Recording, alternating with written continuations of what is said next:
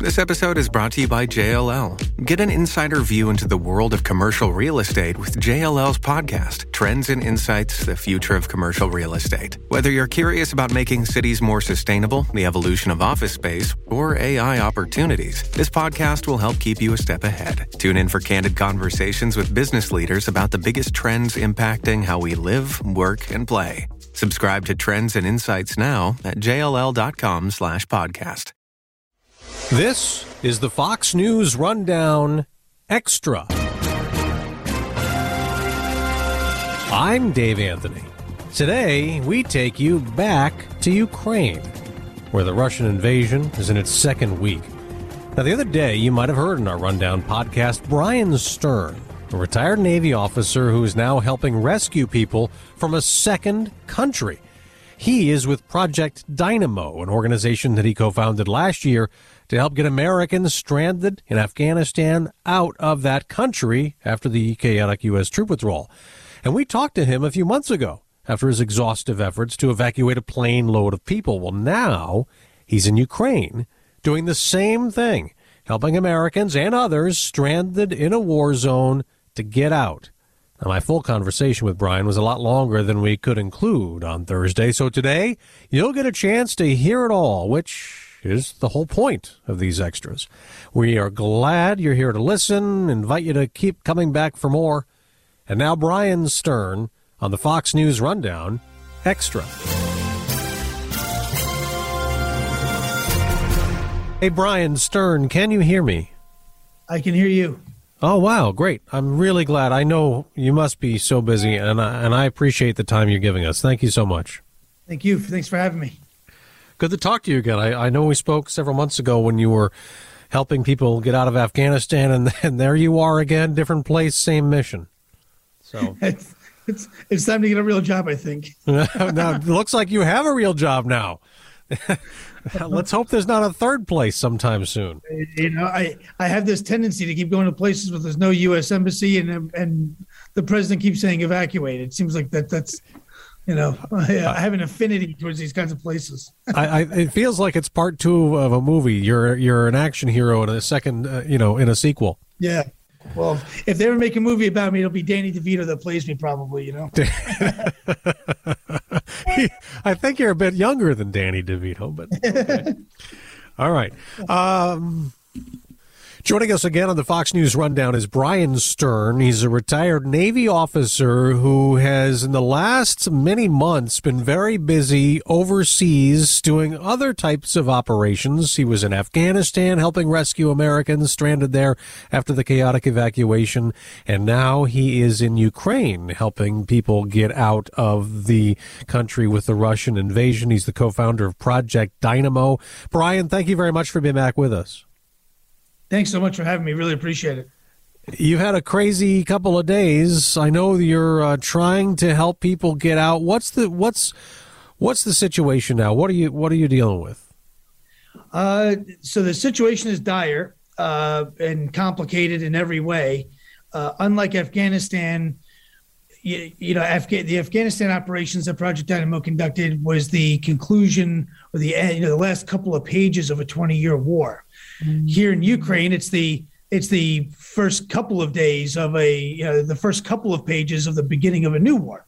So the dynamic on the ground is fundamentally different. There's always commonalities with rescues. There's always a medium of transportation. There's always a need. There's always planes, trains, and automobiles. But that's kind of consistent throughout, no matter what the situation is. But as far as the nuances with it, it's completely different. It's a completely different problem set. Right, and you are dealing with an active war, and when you're moving people, you don't know necessarily where an explosion might be going or where Russia might be attacking.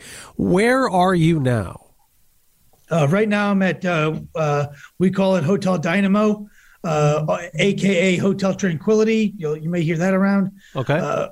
It's a safe location within Ukraine where Dynamo is where we're starting to kind of base our operations. Uh-huh. It's a good spot, close within striking distance of a couple of countries for cross-border operations, but also inside Ukraine inside Ukraine, far away from a lot of the primary military targets that Vladimir Putin and the Red Army are targeting. Okay, so you are not dealing with explosions all around you as you are getting people out at the moment. So that's incorrect. We're not dealing with not dealing with explosions and all that stuff at our safe haven. But I'll tell you, we just did a series of operations over the last 24 hours, and we had artillery, we had missiles, and we had gunfire in the streets as we were driving. Oh my gosh! So where you are now, you're safe, but when you're out getting people and collecting people and putting them on buses, that's where you're right in the zones. We are in an active war zone. There's no other way to say it. Wow. We've had kinetic strikes not far from here, but far enough away where it doesn't impact us a whole lot. But it is an active war zone. There's no two ways about it. People are getting killed every single day. Kharkiv is getting mercilessly shelled as we speak. It is an active war zone, and everything that you would expect of an active war zone of a country that's under siege by a foreign invading force. How many people have you been able to rescue so far? I tell you, I was really hoping you didn't ask me that question because I don't have my. Okay. I could tell you how many missions we've done, and I literally just ran back in from doing another one. I'm in Ukraine right now. I was in Romania about 20 minutes ago. So I need to get back to you on that one because I don't. No, it's okay. It's okay. You can ballpark it. How? Let's rephrase it. How many missions have you had, and are you dealing with busloads of people? Yep, we've done six operations. One of those operations was very sensitive. It was a single female operation. We had a single female who was pregnant, also with a baby. So we treated her. There were some other issues there. So we treated that one with a little bit of kid gloves. But it counts because every one of these missions is dangerous. So until someone who needs to be evacuated is evacuated, the mechanism by which we get them to safety is considered an operation because we're on the street, we're doing movement. Things go wrong, things can go wrong, and lives are at risk until they're not. Okay. So our first operation was by far, I would say, our most prolific. Which I'm happy to explain that. Yeah. But we've done 6 in total. Shipping can make or break a sale, so optimize how you ship your orders with ShipStation. They make it easy to automate and manage orders no matter how big your business grows. And they might even be able to help reduce shipping and warehouse costs. So optimize and keep up your momentum for growth with ShipStation. Sign up for your free 60-day trial now at ShipStation.com and use the code POD. That's ShipStation.com with the code POD. So when you say prolific, is that where you were able to get the most people out? No. Prolific in the sense of we came to Ukraine, again, as a contrast to Afghanistan. When Project Dynamo was founded in my living room in August 2021, which is amazing to say that in March 2022 we're still talking about it. That was never the plan. It was started in the shadow of an evacuation that was not going well. Yeah, the evacuation of Afghanistan. And, I'm a guy that I talk in metaphors and analogies and those kinds of things all the time. So the way I would equate it is, changing a tire while we were driving down the street, right? It was already a mess. It was already wrought with peril and problems and personalities, 20 years of history and all that stuff. When Ukraine started, we got here before the war, before the first shots were fired. There was a buildup. One of our donors had inquired if we were going to support, and the decision that I made was, let's go forward because Noah built the ark before the flood. And I thought, as I reflected, wouldn't it be amazing if we could, the lessons learned from our Afghanistan operations, if we can apply those to planning out what Ukraine may be? Who knows? At the time, we didn't know what was going to happen. We didn't know if Russia was going to invade. Right.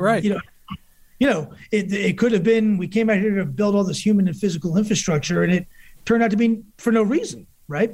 So on the morning that the first missiles flew, I was in downtown Kiev, and it shook my hotel like many others. They landed not too far away from downtown, and what was amazing to me was watching how the planning process that we conducted really, really, really worked. So when the missiles flew, by the time the missiles flew, we'd already been on the ground for a couple of days. In that short time, we had built out human and physical infrastructure, meaning people, buses, some safe locations, general ideas as to what we're going to do, not knowing what the threat environment would be like because nothing had happened yet. When the missiles flew, my bus was picking me up in front of my location in just under 60 minutes. And we were conducting rescue operations within 90 minutes. And we were rolling down the road to safety with a busload of people right around the 93rd minute from the first attack. Wow, that is incredible.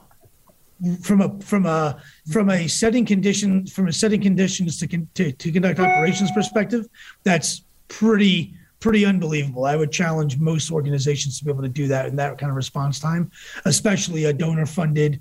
We're all volunteers. We have no backup really from anyone other than generosity of our donors. So The idea that we were able to get that going and we saved a busload of people, literally a busload that morning, was truly a testament to our mechanism and the way that we do our business, the way that we do it, that it works.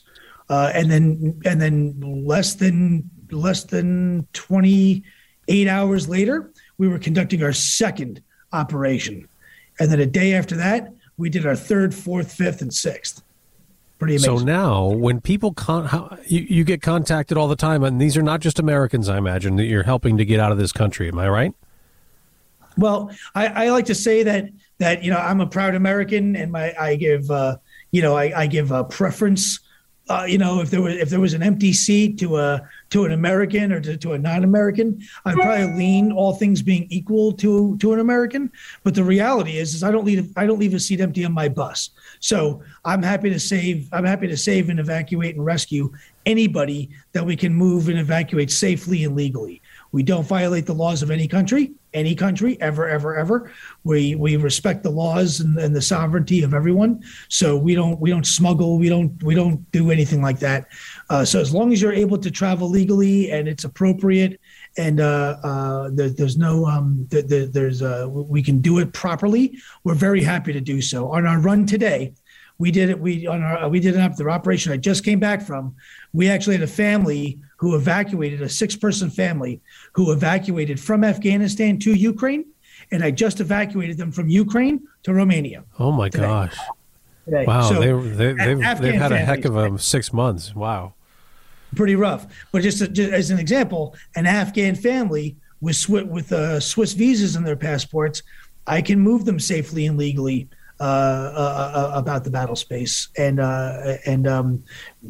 appropriately, getting all the right stamps and all that stuff. Now, when it comes to Ukraine, we've heard a lot about how banks are closed. You can't get money. You can't use credit cards. A lot of stores are closed. There's not a lot of stuff and food. There's no eggs. There's no meat. All these kinds of things.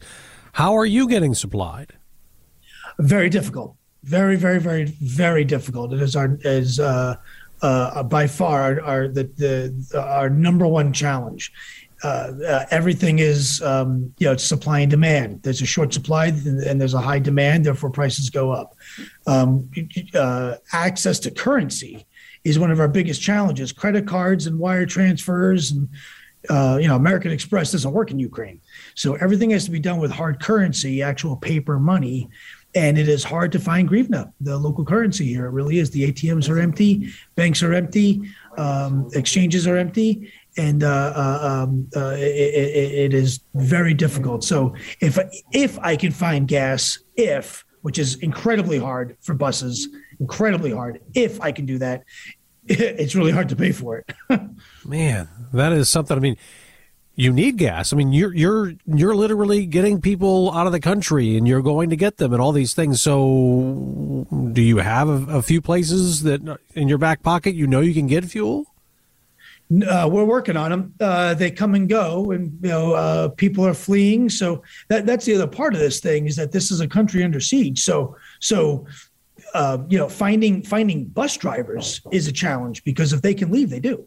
So it's an availability issue of everything. Doesn't matter really what it is. If it's not bus drivers, it's gasoline. If it's not gasoline, it's currency. If it's not currency, it's something else. So it is challenging. How do you talk a bus driver who can get across the border legally and safely with him and his family? How do I talk him into, why don't you hang out a little bit? Send the wife and kids across. You hang out with me. Let's go to Kiev and go get possibly killed by artillery. It's a tough proposition. But there have been a lot of men who have stayed to fight, and in fact, most of the refugees who've left the country are women and children, and a lot of men have been lining up to get weapons to try to fight the Russians. So, have you been getting mostly men and women, or rather, mostly women and children out? I don't know if I'd say mostly women and children, but I haven't really looked at the numbers to be honest. Okay. But what I will tell you is that I have yet to meet a Ukrainian man who doesn't want to fight. That doesn't seem to be in their DNA. People forget that the Ukrainian people, for centuries, Kiev is one of the oldest cities in the world. The Ukrainian people, as a people, the fiber of their being, they're fighters. They're Cossacks. The old Cossacks had big furry hats, and they would ride in on horses with sabers and destroy their enemies with impunity. That's what's in the DNA of these people. This is a much different thing. I submit to you that possibly Vladimir Putin underestimated his adversary a little bit, and he certainly underestimated their resolve. Certainly that. We went through over 50 checkpoints last night in our last in the operation I just did, going from the north all the way to the south. Over 50 checkpoints. Some of those checkpoints, some of them were very professionally manned, meaning uniformed soldiers, right, clearly organized, clearly professionals. You can tell even by the way that the checkpoints are constructed and organized, and even to the extent that they're checking IDs and doing their process, which is a scary thing. They take it very, very, very seriously. A checkpoint in Ukraine today is not a TSA pre-check kind of experience. It's guns are out, guns are pointed at you. It's as appropriate. But other checkpoints are more locally run. And you see guys in various kinds of camouflage and all kinds of things. Nevertheless, they are absolutely target fixated on deterring and defeating the Russian threat. And I'll tell you, we learned this from studying the history of the Crusades. One man defending his home is better than 10 hired soldiers. I don't care where that is. Doesn't matter. And that has never been more true here in Ukraine. Now, Russia, you have a military background. You've been in the military for, obviously you were in the Army enlisted, and then you ended up as a Navy officer. There have been a lot of military experts who have been kind of confused that the Russian invasion, that the military has performed poorly. Its Air Force is sort of AWOL in some ways. It's not been the way people expected it to be. Are you surprised by the way it's gone? It's a tough question, because they have a volume. They have a volume superiority piece, and they also have they have air superiority. They have missiles. They have some really cool toys. Really good stuff. But the reality is, the Russians have an aircraft carrier that's famous for two things: breaking down all the time and killing Russian pilots. So if you think about it, if you think about it in the context of capability, the United States has maintained an aircraft carrier forward deployed since like World War II. We have 11 of them. We have 11 big ones and a whole bunch of little smaller ones. And we land airplanes and take off airplanes at night, all weather, kind of as a matter of routine for us. Well, the Russians kind of still struggle with it. So if you say, that everyone should be surprised, yes, they have a volume issue. Their rules of engagement are basically non-existent. Their tactics are brutal. Civilian casualties are okay. Collateral damage is almost encouraged. So some of those things make them a very, very, very tough adversary on top of cyber threat and the rest. But as far as the actual capacity piece of the Russian army, everyone in the military, we call Russia the bear, right? China's the dragon, Russia's the bear. Well, the big bad bear is looking more like a Teddy Ruxpin doll to me. I mean, they went through 70% of their guided munitions just the other day. They hit 70 or 80%, I read, right? We're in the first week of war. The United States was at war in Afghanistan for 20 years, and we use guided munitions every single day. So, if you run through your stores in under a week, how capable are you really when it's all said and done? Now, Teddy that's Ruxpin, a scary that's a heck of an 80s reference right there. I have to give you credit for that one. I have to also ask you a much more serious note. Say this invasion continues to close in on all these different cities and more of Ukraine falls, unfortunately. At what point will it be too unsafe for you to do what you do? We'll see. We'll see. We'll see. I'm not a believer. Some people who are critical of me, they have not nice things to say. But the reality is I always like to get to a yes. That's just the reality. And if that means I have to do 10 cartwheels to get there, then that's what we'll do. As long as there's a need and as long as there's funding available and as long as we can, we will continue to operate. Our current database as of yesterday, and I'm sure it's gone up, we're at just over 8,500 Ukrainian people in Ukraine asking us for help. I'm not going to turn my back as long as we can. Where can people go? Where can people go to help you? The two big things that you can do to help me are go to projectdynamo.org, and there are two buttons. The first button is the evacuation form button. If you are in Ukraine, if you have family or friends in Ukraine, and they need to get out, that is how we find them. That is how we rack and stack how, when and how and if. Recognizing that we're not going to rescue everybody. We can't. I wish we could, but that's not really plausible or feasible. But that form is step one of getting you out. If you don't fill it out, I can't find you. If I can't find you, I can't bring you out. It's just like that. And it's just the way it is. So please fill out the form. Please fill out the form. We do the best that we can. We have people that do density graphics to figure out based on registrations where the highest concentration of people are based on where we can get to. So that form is really, really, really important. The other thing to do is we are donor funded and we're all volunteers. I'm not paid. I don't draw a salary. No one on Dynamo on Dynamo gets paid a penny. Not a single one of us. Every dollar that you give goes to either to preparing an operation or conducting an operation. So it's very simple. You give money, we save lives. That's it. It couldn't be easier. So every dollar counts. $5, $10, $20, $100, whatever you can do. Brian Stern is the co-founder for Project Dynamo, and again, we're talking to him as he is in Ukraine helping to get Americans and others out of a war zone. Brian, thank you very much. We wish you well, and we wish you safety, and we hope to talk to you again sometime soon. Thanks so much. Really appreciate it. Thanks for having me. Brian, be well and safe. Great to talk to you. Thank you so much for your time. Thank you. Anytime.